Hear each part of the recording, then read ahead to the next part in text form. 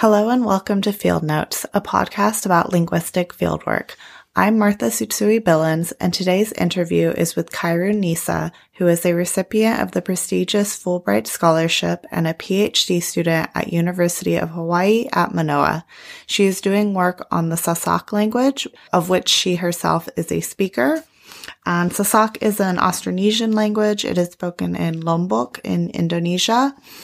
I'm really excited about today's interview because normally the narrative we hear is about an outsider researcher going into a community, doing their research, and then leaving.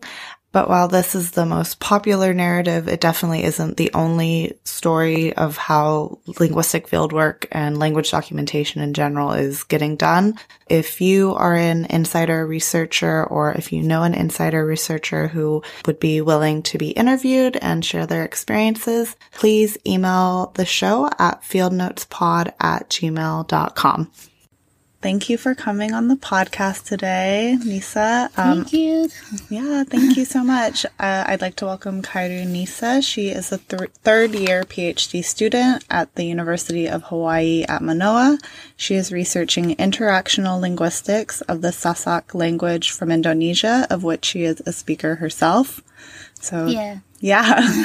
Thanks so much for taking time today. To start, can you tell us where your interest in documenting and researching Sasak came from? Oh, yeah. So it's a bit long story. I started to have this interest since I was doing my master degree back home on Lombok, where this language was spoken. So actually, linguistics is not my background, but then when I was doing my master, my professor introduced me to this issue, that how crucial for us as Indonesians to start to pay attention to our local languages. And I was looking for a scholarship, and I saw this opportunity. Okay, let me just start working on Sasak. And I applied for Fulbright and I got the scholarship, and that's why I came to UH. And to my surprise here, they offered me as an indigenous scholar. They offered me a graduate assistantship, GAship, as a language consultant. So that's how I got into more knowing of all this language documentation stuff. Because in addition to being a language consultant, my professor here, Berkeley McDonald, and all the people in the class, they helped me to also do the stuff. So starting from that winter 2016, I always went back every semester break to my hometown and, did my documentation. Yeah. So you were a language consultant for the field methods class here at UH. Yes. Is that right? Cool. And how was that experience for you as a language consultant?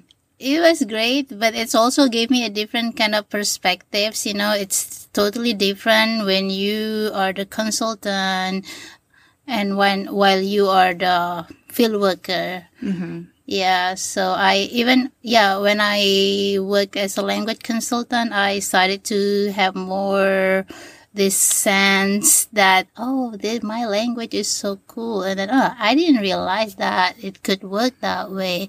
And then I compared the data that I gave to them, right? And the data that I got from the speakers back home, and somehow many interesting stuff coming up. Mm-hmm. Yeah. That's why now, I'm working on variations. Mm-hmm. Yeah. Cool.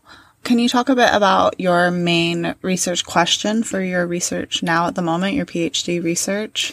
Yeah, so now I'm working on my qualifying papers. Looking at the sociolinguistics, specifically applying variation in sociolinguistics, in which I'm seeing looking at the variation, So first off, I'd like to tell you about the sociolinguistic situation. So Sasak language, where I'm researching on, has a caste system.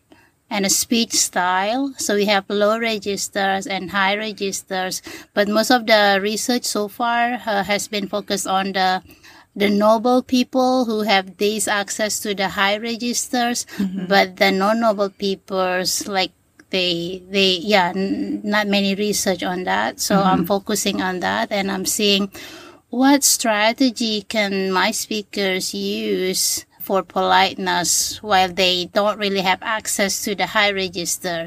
So I'm researching on the variation, and like I'm arguing, maybe they can use pronouns or whatever like that. And I found now that my speakers, they use more clitics, and then if we link that to politeness strategy, they try to avoid using the direct, like addressing the second speaker, like the interlocutor. Instead of saying you, they will switch to the third person or the one person plural. So I started to quote those instances. Yeah. That's really interesting.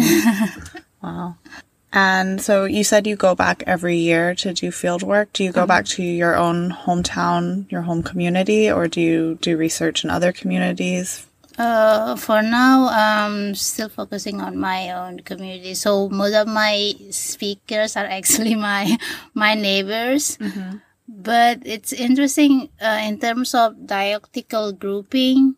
So actually, the variety that I'm speaking belongs to, if we refer to Peter K. Austin, this belongs to Ngeno dialect, but actually there are variation inside of Ngeno, sorry. So field method, we named this Ampanan Sasak because it's spoken in urban area, and there are like so many things going on in here, so we cannot really group it into Ngeno.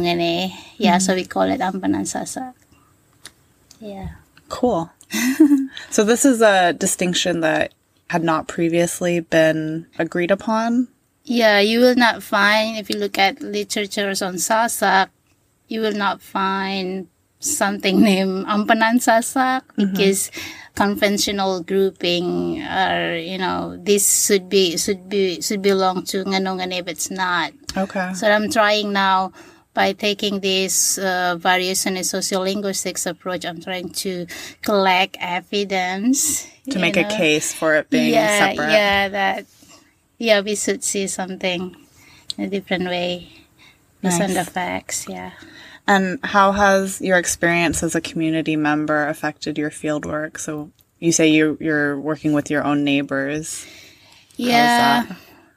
Well, it's kind of both, yeah. It's easy to get speakers because I don't really need to approach people, right? And then my neighbors, it's also interesting. They thought that I went to U.S. for studying English, but then what? You're studying our language? It's kind of cool, right? And then, it benefits me also, and also the speakers, right? Like triggers them for their awareness.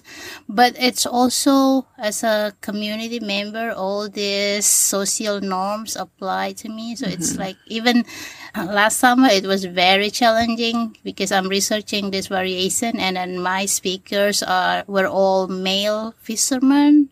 It was very hard to approach them because Lombok is very religious, so the majority is Muslim, and then for Muslim communities, men and women have these barriers of like eye contact or the way of speaking.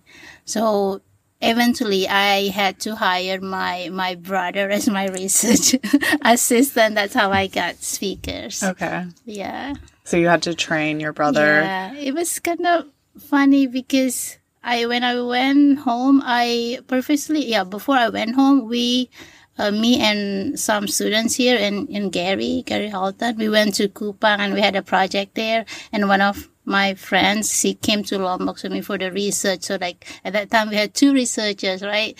It was funny because I found it easier for me to get speakers for my friends than for me myself. Yeah. Yeah. Do you think that's because people, since they see you as an insider, you have to adhere to the cultural norms, you have to follow the rules?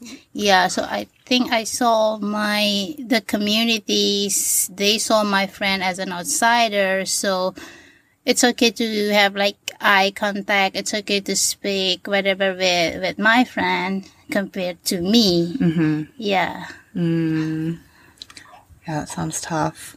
And just going back a bit, so Gary Holton is one of the professors here at UH, and he took a group of students to Indonesia last summer, right? Yes. To do, was it a fieldwork project? It was a workshop. Oh, workshop, yeah. Yeah, in collaboration with Leiden University and Unkris University in Kupang. Yeah, I was there involved. Cool. Have you lost any data during your project? Of course, yeah, not only data loss, but also especially in my first fieldwork, because that was my first semester, right? And then this was all new thing to me, and I got really short training, and then, and that's how. And I lost. I think I did lost some of my data. I mean, when I lost the data, I couldn't really ask my sleeper to repeat it. Maybe, what I did was, I didn't tell them, to be honest. I just asked them, could we pair you with someone else? And then I got a similar data. So you tried to recreate the situation with another researcher or another consultant?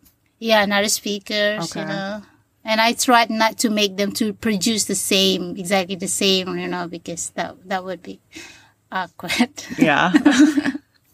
Okay. And what advice would you give to someone who's about to go into the field for the first time based on your fieldwork experiences? Yeah, like if you are an insider, the first thing to do is to really make your speakers understand that your role there is as a researcher, and then you do want to collaborate with them, and this is like something crucial, because you don't want your speakers to take you as a friend. It's good to be friends, but then we have to bring this issue up, and then you as a member of the community, you have to be ready for all the cultural norms that may affect you, and you should have plan B. Like if you can't approach the male or female speakers, what can you do? You got someone to do that for you or whatever. I mean, you should know better as you're the member of the community, but once you wouldn't realize that until you're trying to get the data. Yeah. So do you have any plans for the future? When are you going back to the field, or how are you planning on furthering your research on Sasak? Yeah, so I'm going back this summer, right? So I plan to have like a working group, because I teach at a university, but so far I haven't really involved my students. Here at UH? No, back home. In Indonesia? Yeah, I teach at a university, so I plan to build a small group, and then that can help me for data processing, and then because speaking from my experience from giving workshop at Kupang, that's like I found the community were very enthusiastic, so I plan to give like a small training and have the small group, teach them how to do their own documentation and how to do the data processing, things like that. Yeah. Cool. Hopefully. Great. Yeah. Good luck. Thank you, Nisa, for chatting with me. I really appreciate it. Can you tell our listeners where they can learn more about your work or more about Sasak? Yeah, for now, I plan to have a website, but once it's done, I'll let you know. Okay, yeah. When it's done, let me know, and I'll include it in the show notes for this episode. Great. Thank you so much. Yay. You've been listening to Field Notes, a podcast about linguistic fieldwork. This podcast is hosted and produced by Martha Satsui Billins, with production help from Laura Satsui. Our music is by Lobo Loco, and our logo is by Eville Designs. If you have a question or fieldwork experience to share, you can email us at fieldnotespod@gmail.com. You can also follow us on Twitter and Instagram at LingFieldNotes. If you've enjoyed this episode, please leave us an Apple Podcast review. Thanks for listening. Thank you.